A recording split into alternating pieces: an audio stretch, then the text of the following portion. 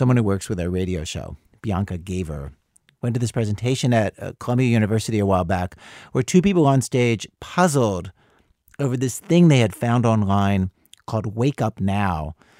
And I say thing they found online because the whole point of their presentation was it was hard to tell exactly what it was. Why do some people live their lives in black and white while others seem to live in vibrant color? Well, part of it is knowing a secret that changes how people see the world. This video is your invitation to Wake Up Now. This is a video that was on WakeUpNow's website, which just looked like a kind of generic corporate-y website. And WakeUpNow seemed to be a company, but it was hard to tell exactly what the company did. The site talked about joining, about becoming a member, about living a better life. So was it a club? Was it an organization? And then when you Googled Wake Up Now, there were tons of videos. Bianca saw some at the presentation at Columbia, and then after the presentation, she started Googling on her own. And then she sucked one of our producers, Brian Reed, into the vortex with her. Here's one of the videos they found. Hey, we're here in Cancun with the greatest team in the world, Wake Up Now. You should have been here. All the leaders are here. We're having fun. Beautiful island. This is a video of a bunch of young people hanging out on the beach. You can see jet skis in the ocean. In the video, they refer to this as a leadership summit. And there was a whole genre of videos just like this. People in exotic locations, riding around in nice-looking cars, or in this one, spelunking in a cave in Mexico, chanting.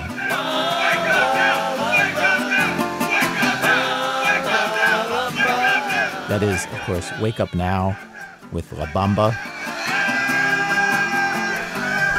And then there were a lot of videos with the word scam in the title, like Wake Up Now is a scam for real exposed truth.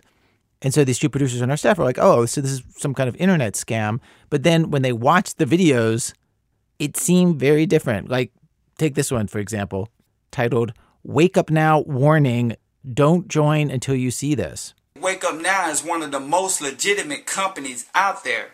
The reason why is because... So, Wake Up Now warning, don't join till you see this is actually not a warning at all, but entirely about how great Wake Up Now is. And in fact, there were so many videos like this. A video called 5 Reasons Not to Join Wake Up Now offered not a single reason why not to join Wake Up Now, but instead went on to describe what a super awesome company it is. So I'm joined in the studio right now by the two producers who were watching all these videos, Brian and Bianca. Hi, guys. Hi. Hey. So at that point, as best as you could tell, what was Wake Up Now? I mean, we honestly didn't know. Like, we couldn't figure it out. We eventually put some research in. We learned that later, like this move, the scam thing. You mean labeling videos such and such as a scam? Yeah, exactly that. Like, and then having it not actually talk about it being a scam. So that's a move, I guess, that like some people who are involved with certain companies or selling certain products will do. Like, that's a thing, I guess. But I'd never seen a video like that before, and it was really confusing.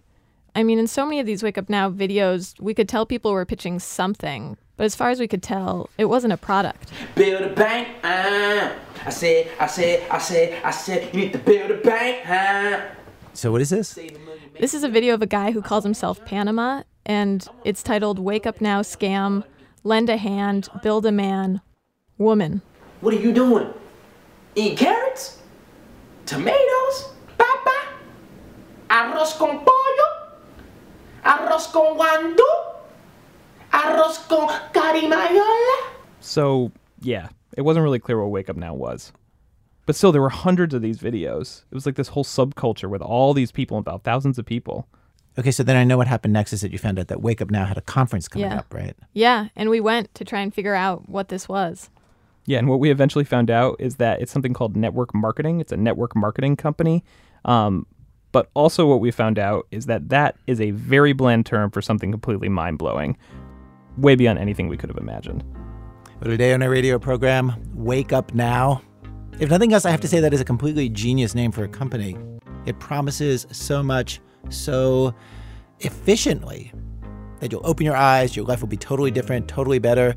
And so today, as New Year's approaches, as lots of people take stock of who they've been and make resolutions about who they want to be, we have stories of people in very different contexts who try to wake up and wake up others. Stay with us.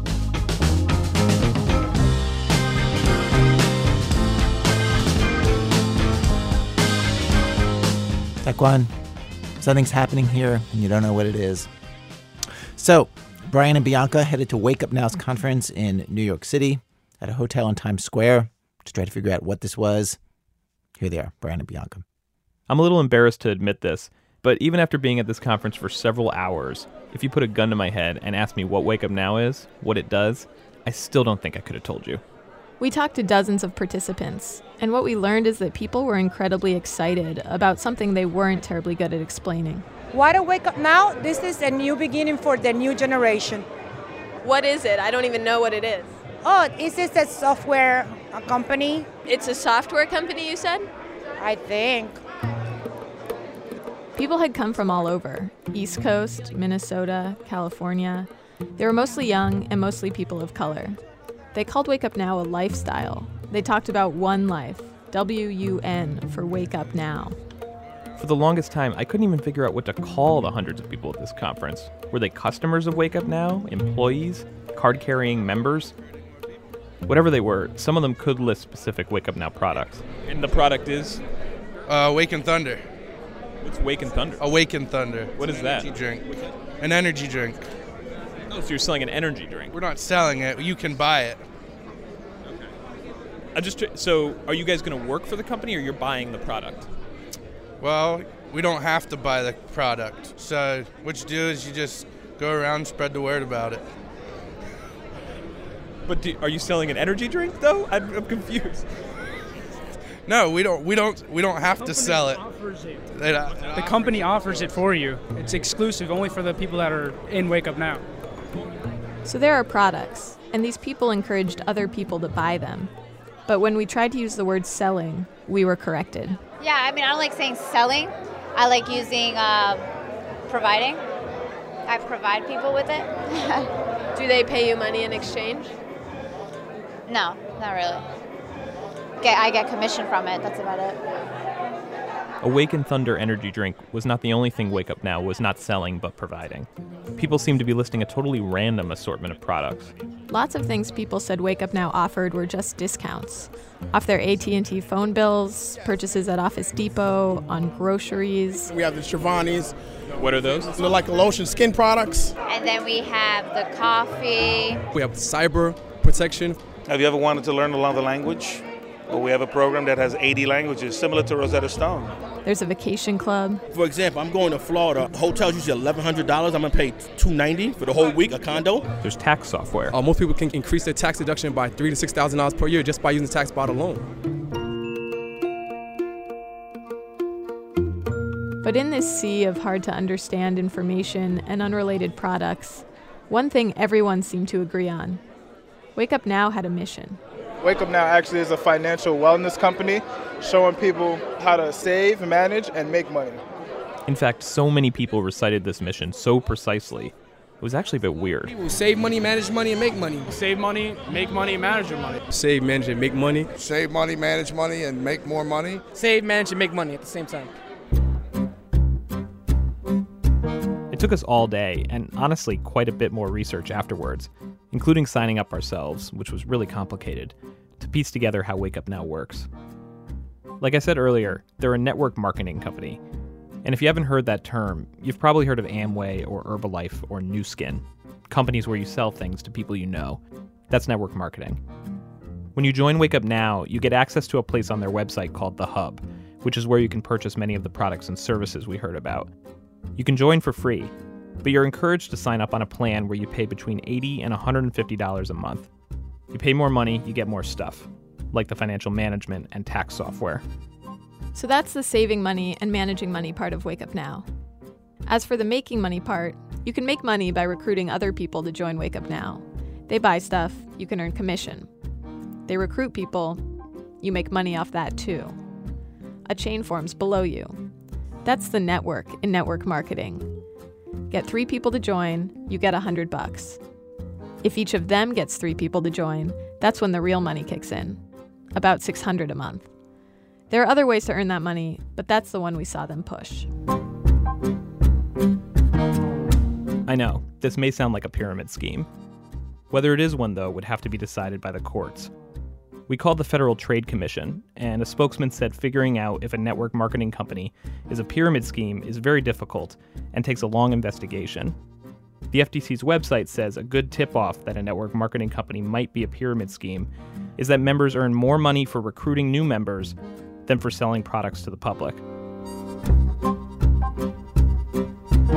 Wake Up Now's chief marketing officer told us that 100% of the company's profits come from product sales. But when you pay a monthly fee to join, they consider that a product. He said Wake Up Now is absolutely not a pyramid scheme. For now, though, Wake Up Now members are charging forth, recruiting more and more people into the company, and apparently getting paid a boatload to do it. Boom, boom, boom. You just watch probably $500K a month walk by you. This guy's pointing at a group of otherwise ordinary-looking people. He's talking about all their salaries added together. $500K a month? $500K a month just walk by you, under 25 years old. This company is making history, actually. This company is creating the largest amount of under 30-year-old six-figure earners that I've ever seen. Look, six-figure earner. People loved pointing out all the Wake Up Now magnates among us. In our first few minutes at the conference, I saw this big bearded man. Someone else called him, quote, a freaking duck hunter guy, which seemed like an apt description. People lined up to take pictures with him. Someone nearby told me why. My boy right here is making $114 a month right now, $114,000. $114,000? $114,000 a month. His name? Seymour Green. That's Seemore Green. Seymour's the top earner in Wake Up Now. He's been doing it a year. He's 25.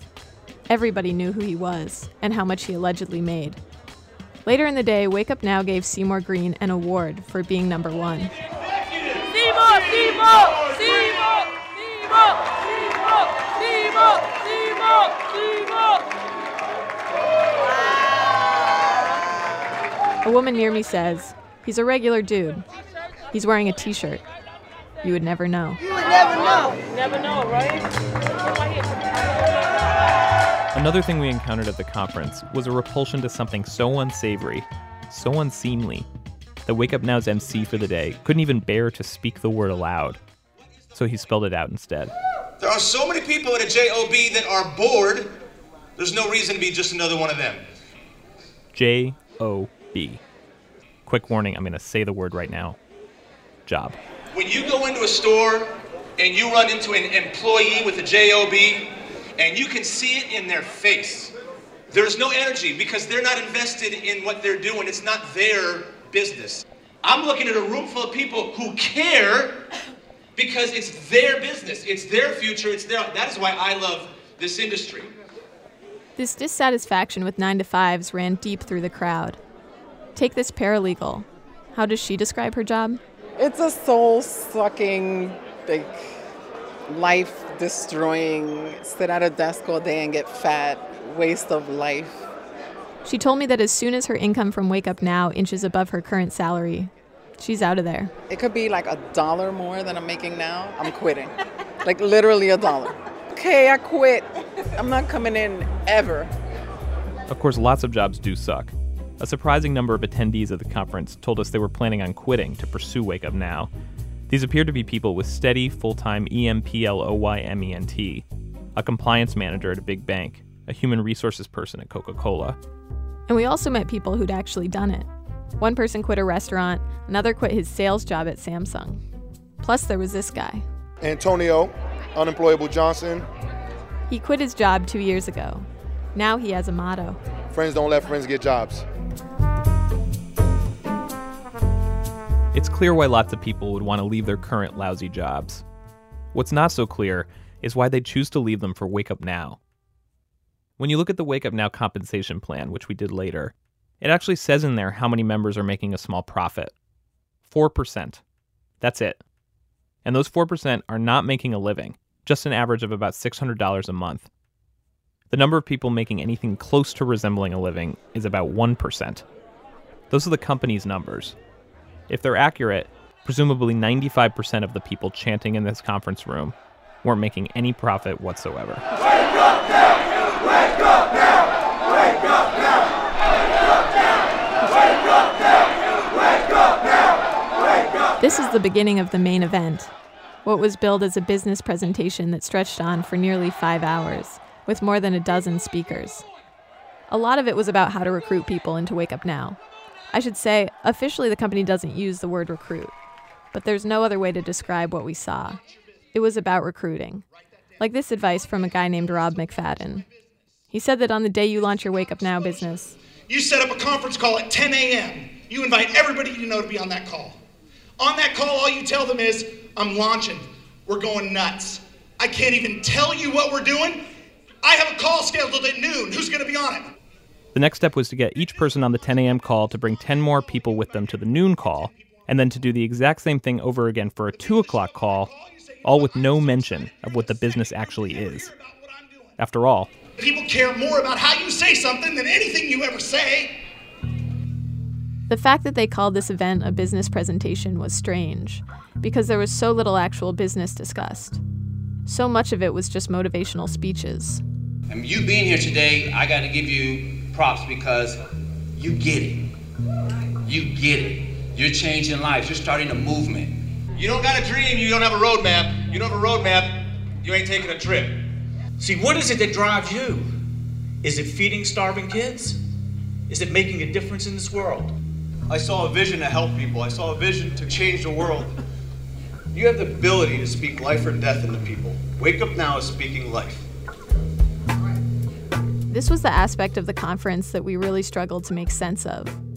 The contrast between this vision of Wake Up Now changing the world, speaking life into people, and the reality of what it seemed like Wake Up Now was actually doing, which is selling energy drinks and giving people discounts on random stuff.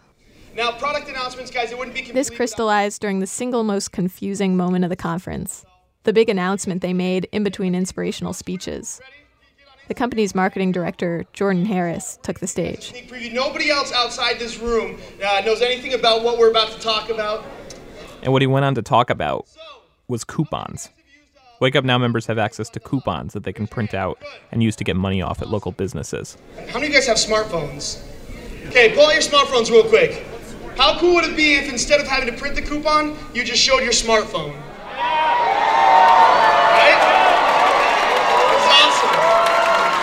So guys, we're excited. Today we're announcing our new iPhone and Android app that's going to let you do just that.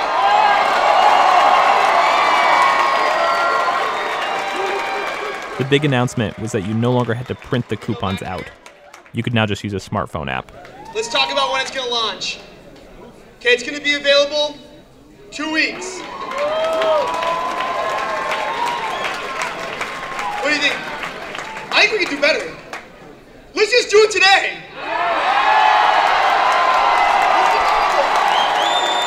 That's right. You can go in the iPhone store and Android store and download this today. After this, Brian and I had to check with each other. We honestly weren't sure if we had missed something. This excitement was over coupons? The MC couldn't even move on with the presentation after this because everyone was so overwhelmed. Wow. That is, I'm beside myself. I know you're all looking. It's okay. Take your time. Wow. All right. We're all catching our breath. It's okay. Yeah, day might as well be over for some of you.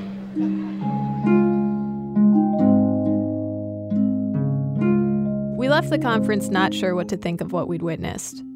But the fact that people were talking about quitting their jobs to do Wake Up Now, when the chances of making any kind of living were so low, that seemed alarming. And to our surprise, when we interviewed Wake Up Now's chief marketing officer, Jordan Harris, the guy who made the coupon announcement, he said that isn't meant to be the company's message. They don't want everyone quitting their jobs. There's an element of any live event like we have where sometimes people get up there and they get excited and, you know, you there's things that you would rather have them not say. Our standard advice for people, you should be replacing your income for at least 3 to 4 months consistently through Wake Up Now before you consider it. So on Wake Up Now's income disclosure statement, it says that 4% of members make a profit. Do you think most people who are doing Wake Up Now as a business know that number?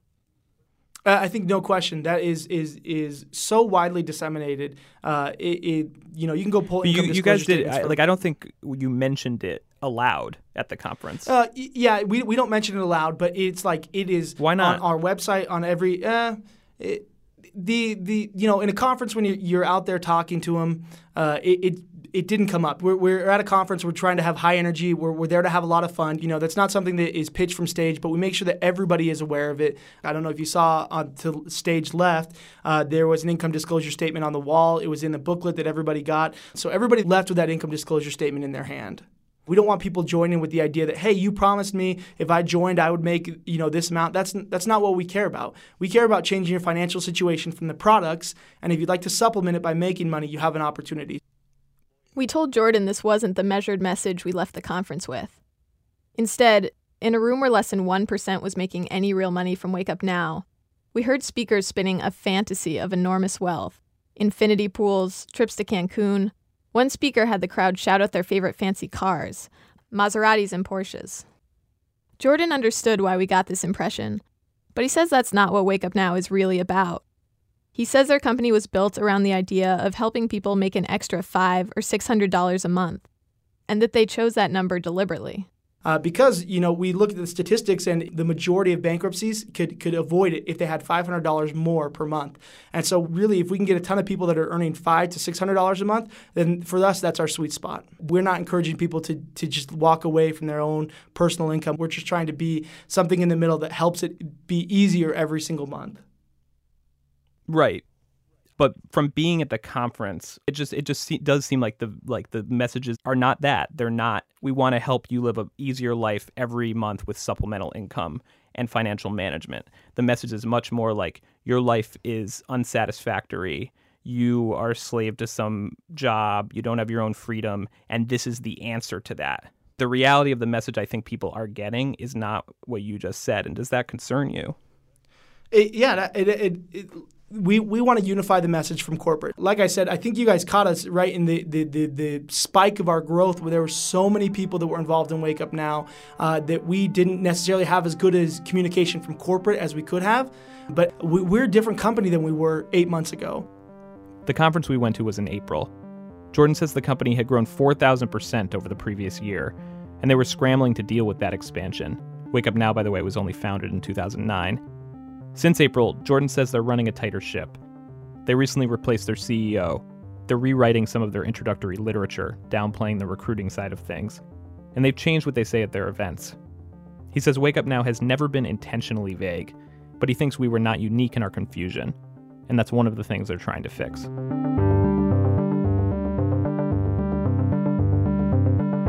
A couple weeks ago, we talked to a guy who studies companies like Wake Up Now, Amway and Herbalife and other network marketing companies. And he said when reporters talk about them, they usually focus on the money people spend on them, but rarely discuss the part he considers more troubling and more destructive, what it does to members' personal relationships. This guy's name is Robert L. Fitzpatrick, and he used a word to describe Wake Up Now that may sound hyperbolic. The word was cult. Except not a religious cult. It's an economic cult. That's the distinction that I think you may be grasping for when you say, what is this thing? Robert Fitzpatrick says it's not an accident that it took us so long to figure out what Wake Up Now is, that the videos all seem so vague, and the website was so confusing about pricing and products when we signed up as a member. He says vagueness is part of a strategy companies use. Robert became interested in network marketing after he and some friends got caught up years ago in the frenzy of recruiting people into a gifting scheme. And he says the most disturbing thing about it was how it manipulated their thinking, made them suspend critical judgment. So he spent years researching how network marketing companies work. A regular business, Robert says, doesn't try to tell people how to treat their friends and family, which we saw at Wake Up Now. The intention to isolate you from other people who are not in the scheme. You are told to shun doubters, critics, even if they're in your family. And then when you go around your friends and they get uncomfortable, like you bugging, guess what? You know who to walk away from. You know who to walk away from because they can't understand your language. They won't be able to understand your language. Dream big. Dream big. So isolation. And the other is a certain requirement of blind faith and obedience. You're not supposed to question. Critical thinking is for losers. You will see it when you believe it. This industry, wrong. This business, no. This profession. This profession rewards one thing. It rewards belief. How many of you believe you are a global sitting in that chair right now? Global is the highest earning level in the company, the level Seymour Green is. That guy literally just dropped the mic, by the way.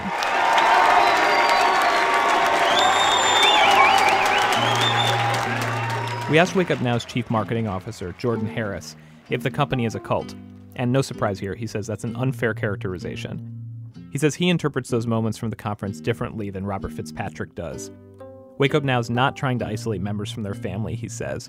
But if someone's being negative about your work, he thinks it is good advice not to hang around them. And what's wrong with believing in what you do?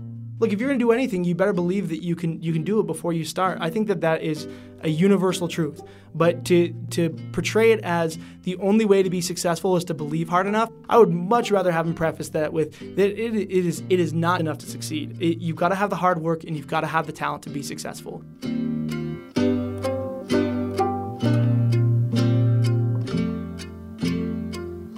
At the conference, everyone was so amped up.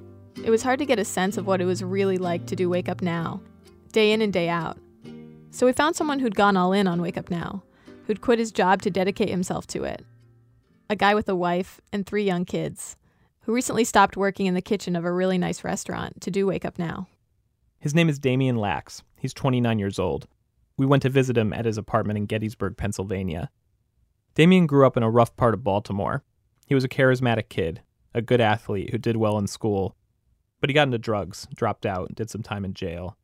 By the time he was 24, he was living in a halfway house in Gettysburg, where he moved to get away from the city, and working at a McDonald's.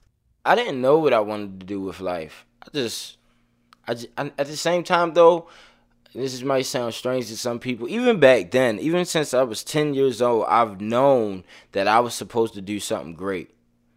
And I ain't saying it to boast. I just am giving praise to God because that's who he made me. I haven't always lived up to it. I've been terrible at living up to it. After McDonald's, Damian worked in kitchens at a couple of pubs in town, then landed at a TGI Fridays. But Damian was bored there. The district manager would walk in. He wouldn't speak to the little guys on the line. I hated that feeling like I'm a little guy and that the big guys who are already making $100,000 a year, when you come around, you don't even have the decency to say, hey, how are you guys doing in here? You know, we hot, we sweating, we busting our ass. Excuse me. You don't really care about nothing but how the restaurant is running and how much money we're making. You don't care about the people at all.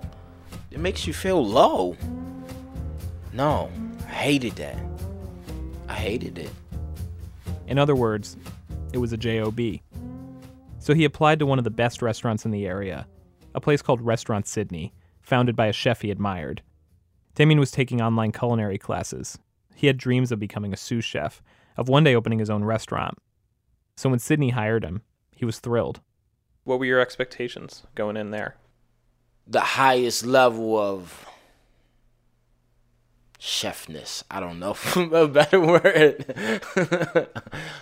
And it wasn't all the way like that.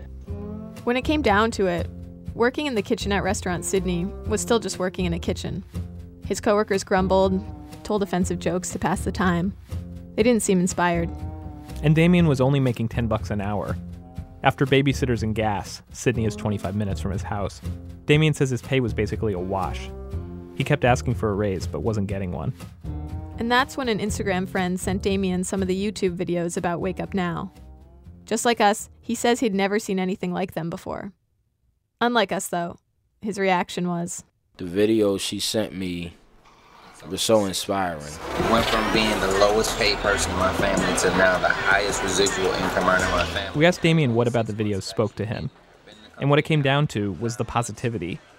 It was a bunch of young people, and in particular young black people, succeeding as entrepreneurs. They were working for themselves, in total control of their own destiny. What are you doing in your job? To me, it was nostalgic. It took me back to that place when I was a kid. You dream about where you want to be in your life, and it's like, that's right. That's right. That's what I wanted my life to be. That's right.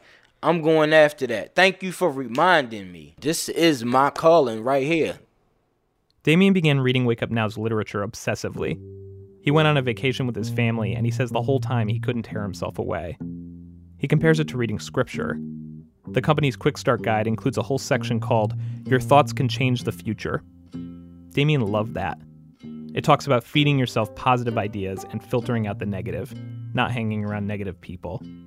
After that, every dirty joke his coworkers made felt like it was poisoning his mind.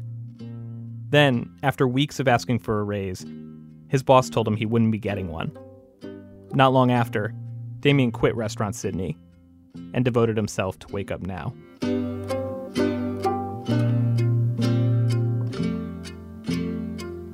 When we visited Damien, he'd been doing Wake Up Now for 4 months. Here's what a typical workday looks like for him.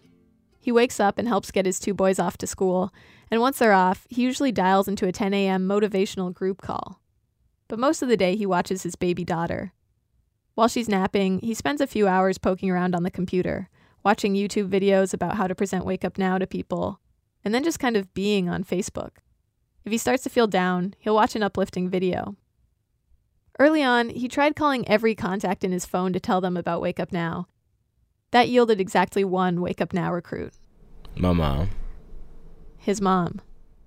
After 4 months, she's still the only recruit he has, which means he's not making any income. And in fact, he's paying $100 a month to be part of Wake Up Now. What are you going to do if another 4 months go by and you still haven't gotten anyone and aren't making any money and you're spending money to be in it?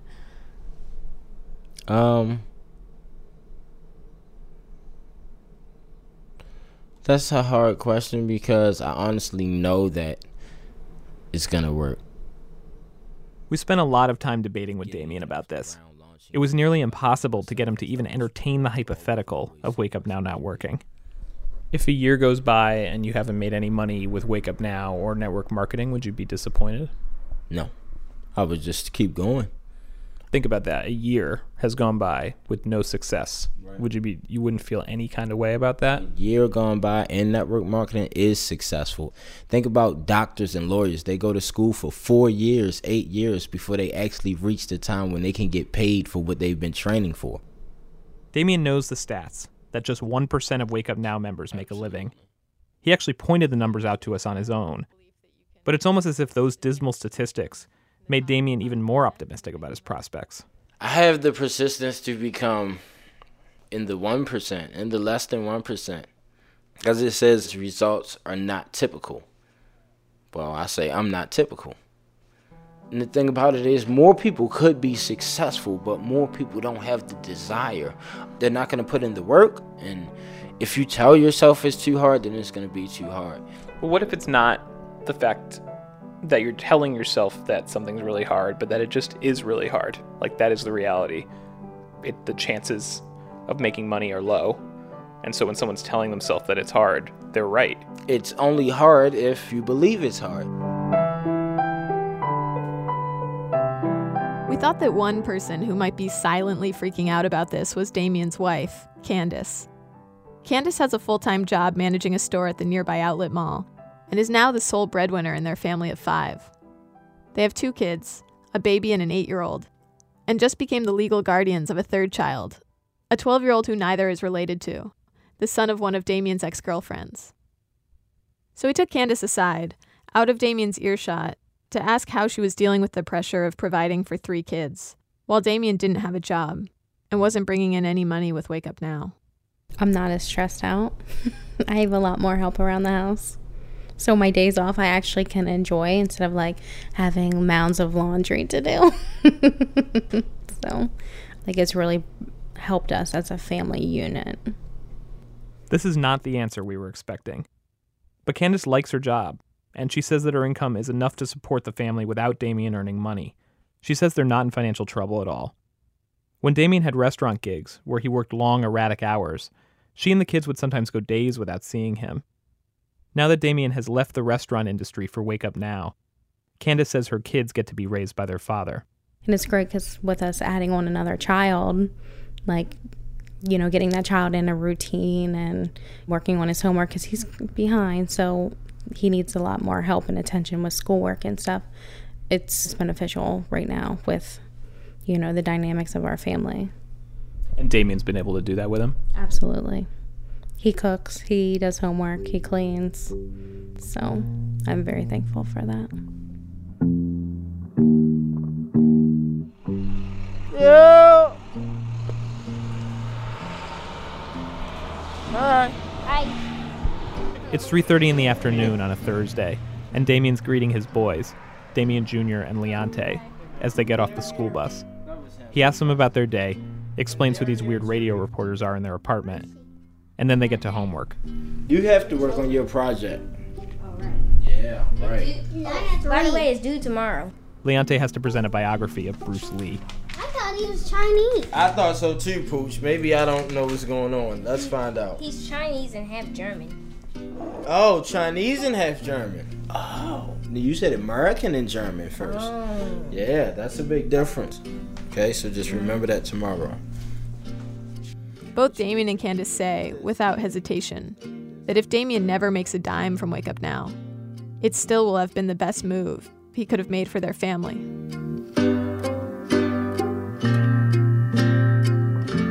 Bianca Gaver and Brian Reed.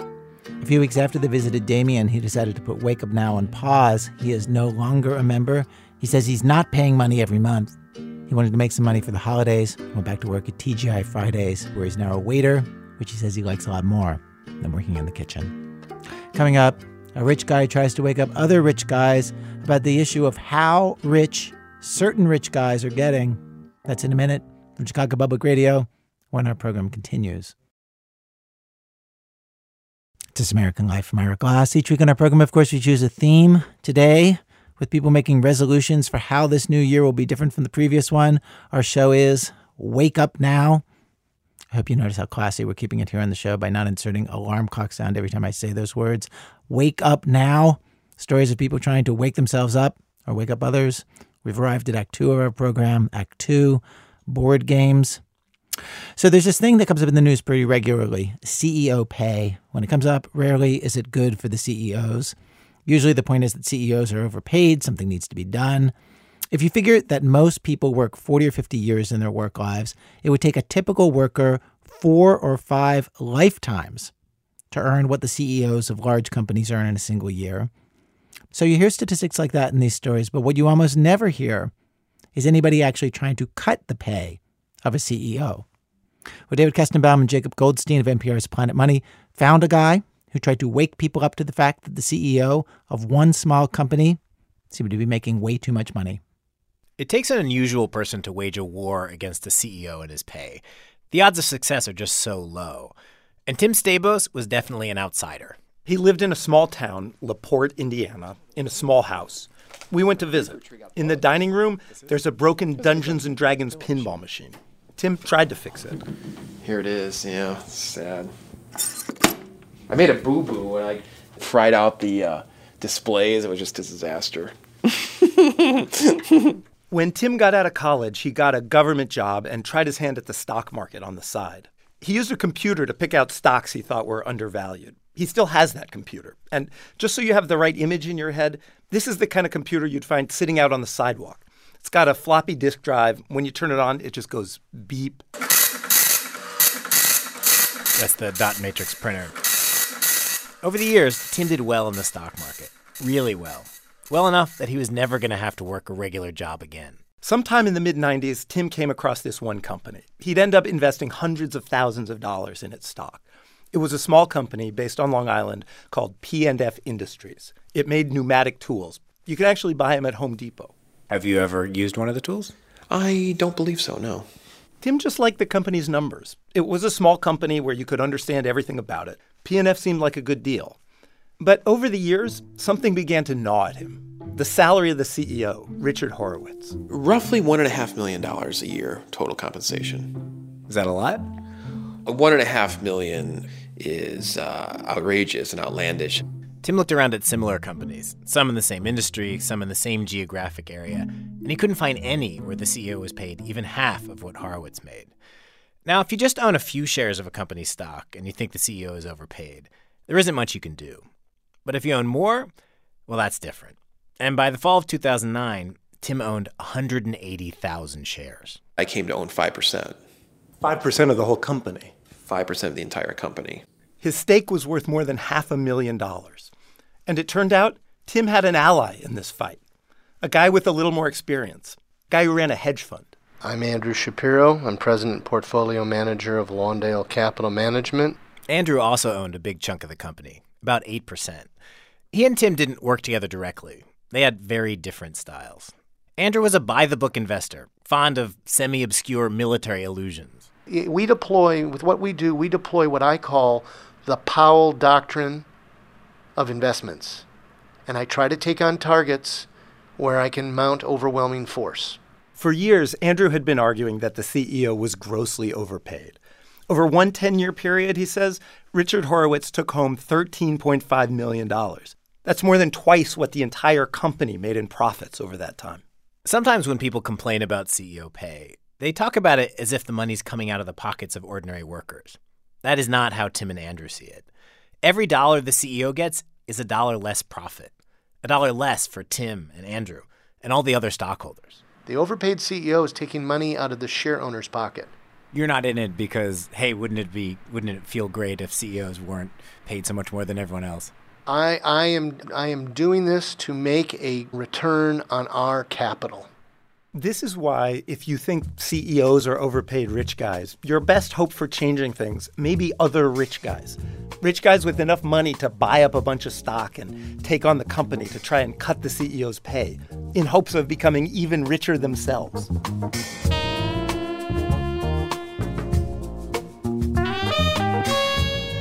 We, of course, wanted to know what the CEO, Richard Horowitz, had to say about all this.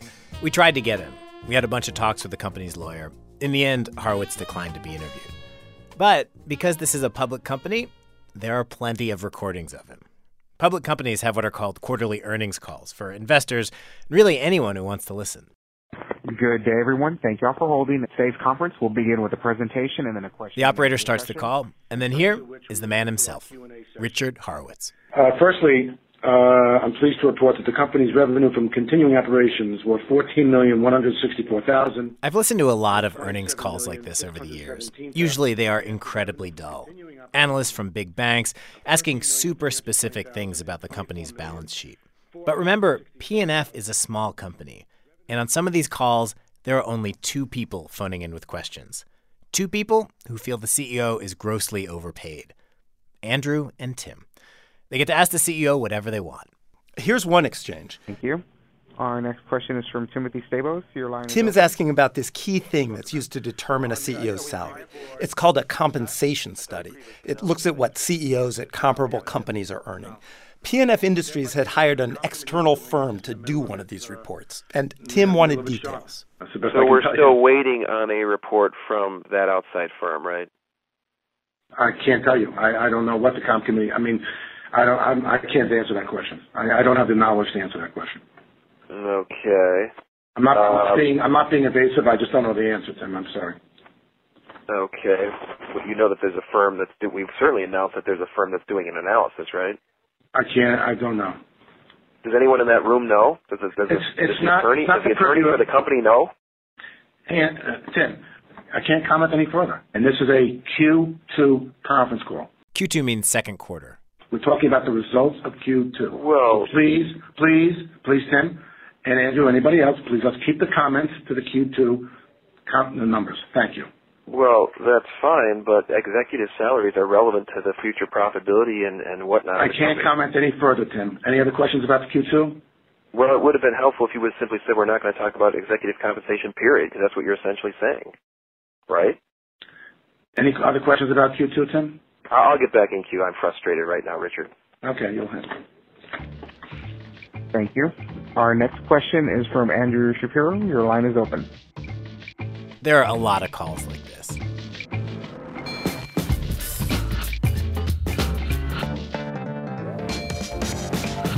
A CEO's salary is set by a company's board of directors, and Shapiro suspected Richard Horowitz had packed the board with his cronies, with people who paid him more than he deserved. So Andrew hired a private detective and did some digging himself. He discovered that, in fact, several board members played golf at the same country club as the CEO. The Glen Oaks Country Club of Westbury, New York. Glen Oaks Country Club of Old Westbury, New York. Nothing illegal or maybe even surprising about these guys belonging to the same country club. Still, what would General Colin Powell do? He'd get them off the board. Andrew suggested several potential new board members, and Tim nominated himself. Getting new people on a board is tough. There's a vote, but in most cases, the existing board members get to decide who's on the ballot. It's as if members of Congress were the ones who decided who got to run for Congress. So Tim and Andrew went to the company's annual meeting to try to convince the board to put their candidates on the ballot. It was the first time Andrew Shapiro and Richard Horowitz, the CEO, had met in person. It actually was quite crowded. Every seat at the table was full, and there was the paid-for advisors standing around the periphery of the table outside, in the room, but along the wall. Where was the CEO? Oh, he's sitting directly across the table from me. Oh. It must be awkward. What's it like? Oh, it's not awkward or not. It's all, I go into these rooms with the distinct view that I am an owner of this business, and you, members of the board of directors, are my agents, and you work for me. You don't work for Mr. Horowitz. You don't work for management. Management works for you, the board, and the board, you work for me and all of the other shareholders. The board did not seem immediately swayed by this argument. And it's easy to imagine how this whole thing might feel on the other side. If you're, say, Richard Horowitz, the CEO, you've got two guys who have never even worked in the tool business telling you how they think the business that your father built up should be run, and how much you should be paid, and who should be on your board. For Tim Stabos, what had started out as a rational investment, something just based on numbers, had become emotional, had become something hard to let go of. At some point in this whole fight, Tim's letters to the company took on a different tone. He got rid of the lawyer who'd been vetting them. Some of the letters start to have words in all caps. Some start to feel weirdly intimate. One is addressed just to Richard and uses phrases like, "I was at the end of my rope," and "goodness knows I tried a different course." And then, in the summer of 2010, more than a decade after Tim first bought stock in P&F Industries, something finally went his way. There was a change on the board. The two guys who played golf at the same country club as the CEO stepped down from the committee that set the CEO's pay.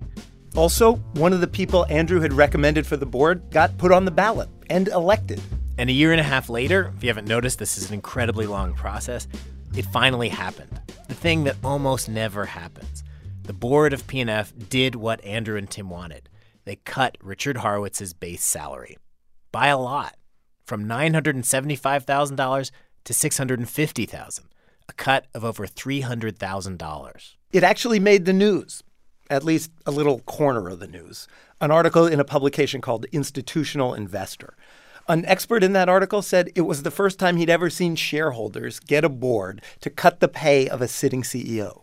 Tim Stabos, of course, was elated about the pay cut. Well, it felt fantastic. It felt great. It felt like I had served to affect this change, that I was an agent of change. That feeling did not last. It turns out that new contract also made it easier for Richard Horowitz to get a bigger bonus. And in 2012, even though Horowitz's base pay had been cut, he actually ended up making more money than he had the previous year. And then, earlier this year, Richard Horowitz got a raise. The board boosted his base pay by $50,000. And they also raised the bonus percentages so he'd be able to earn even more on the bonus. The company only let us talk to one person on its side of things, but it was someone we definitely wanted to hear from, the board member that Andrew Shapiro had recommended. We met him one afternoon at a business club at the top of a tall building in Philadelphia. His name is Howard Brownstein, and he told us he thinks Richard Horowitz's pay is reasonable. Yeah, I would say to you that based on the work that the comp committee did as they reported it to us and as we listened to it, that the compensation is within the realm of reasonableness for our company and how it's doing and the money we make for the shareholders. We asked Brownstein about that compensation study that Tim asked about on the conference call, the study that compares Richard Horowitz's pay to the CEOs of other companies. And we read Brownstein this letter Tim wrote asking the board to release details from the report. Ask is probably the wrong word. Tim writes, "I demand," in all caps. And then at the end, also in caps, "I have waited long enough. I am done waiting." Well, but Mr. Stabos obviously has been able to find the caps lock key on his typewriter. Look, generally in my world, when somebody demands something, it's because they have a legal right to it. He may say he demands it, but the fact is he doesn't have a right to it. So what he really meant when he said I demand it is I really, really want it. I get it. It's okay. You can't have it. Next. He's one of the owners of the company, right? Sure he is, but the owners of the company only have the rights that they have, the rights the law gives them. It doesn't give them more than that. Since P&F wouldn't release that study, we asked a company that analyzes CEO compensation to take a look. The company is called Equilar. They do a lot of work for companies who are trying to figure out how much to pay their CEOs. Here is what Equilar found. Among roughly 200 companies of similar size, Richard Horowitz's pay ranked near the very top. In the top 7%, more than twice the average. Equilar also looked at a smaller group of companies that, like P&F, are in what's called the industrial goods sector. There were 13 companies in that group. The top-paid CEO was Richard Horowitz. In other words, according to the study, Richard Horowitz is one of the highest paid or the highest paid CEO for what he does.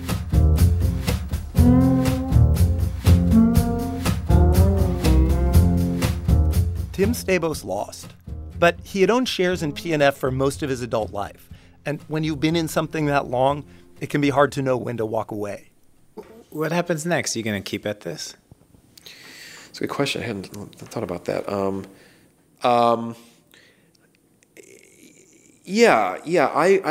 want the company to know that I'm not going anywhere. Do you ever think about giving up? No. Really? Well, I mean, I'm trying to think what giving up means. I can tell you what giving up looks like. After we talked to Tim this summer, he had a momentary cash crunch. He had to sell all his shares. The company bought them from him. And as part of the deal, Tim promised not to buy any shares of P&F Industries for 3 years. It turns out it's really hard to cut a CEO's pay, even if you own 5% of the company. Now he has even less power to do anything about it. Now, Tim Stabos is just like everybody else.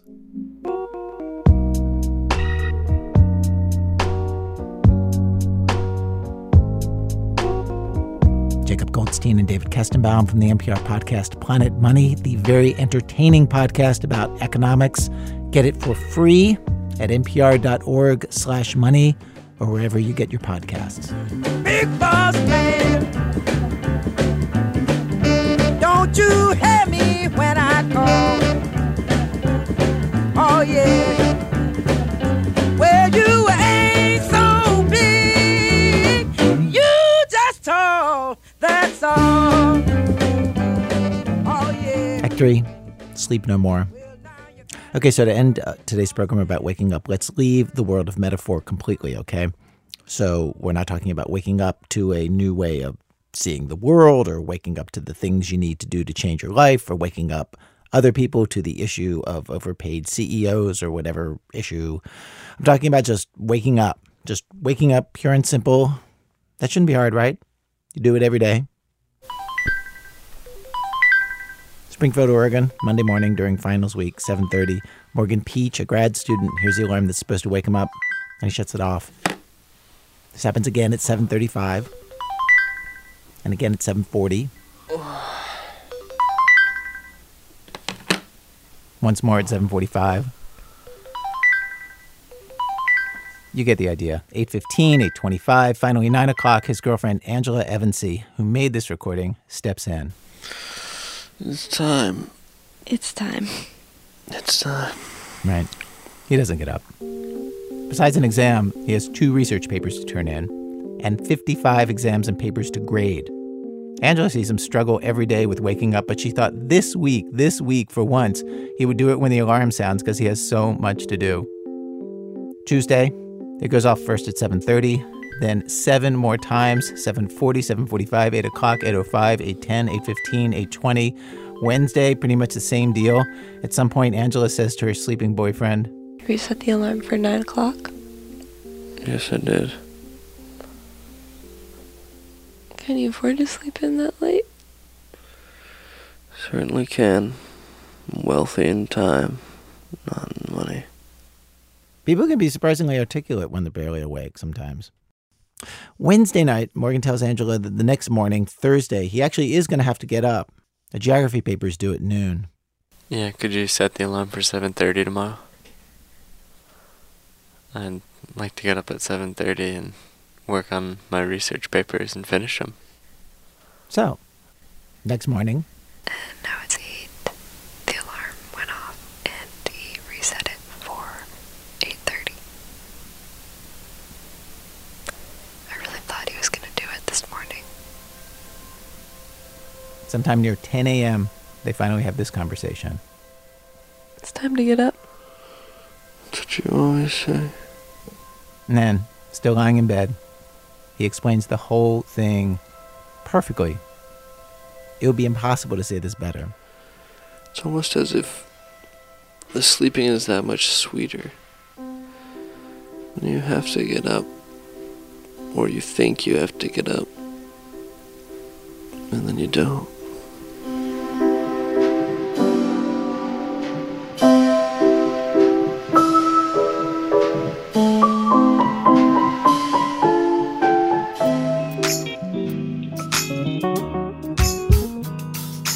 Wake up, everybody, no more sleeping in bed. No more backward thinking, time for thinking ahead. Our program was produced today by Jonathan Menjivar with Sean Cole, Stephanie Fu, Hannah Jaffe-Waltz, Sarah Koenig, Mickey Meek, Brian Reed, Robin Semyon, Alyssa Shipp, and Nancy Updike. Our senior producers Julie Snyder. Production help from J.P. Dukes. Seth Lind is our operations director. Emily Condon's our production manager. Elise Bergerson's our office manager. Adrian Mathowitz runs our website. Editing help today from Joel Lovell. Research help from Christopher Swatala and Benjamin Anastas. Music help from Damian Grave. Thanks today to Nina Berman and Gilad Lotan, who gave the presentation at Columbia University that Bianca Gaver saw about Wake Up Now. Thanks also to Truth in Advertising, Starley Kine, and Mark Phillips. Our website, thisamericanlife.org. Our spin-off program, Serial, serialpodcast.org. This American Life is delivered to public radio stations by PRX, the Public Radio Exchange. Thanks, as always, to our program's co-founder, Mr. Tori Malatia. This is what he said to the crowd immediately after Peter Sagal dropped by the WBEZ Christmas party for 5 minutes. Wow. All right, we're all catching our breath. It's okay. Yeah, day might as well be over for some of you. I'm Ira Glass, back next week with more stories of This American Life. Wake up,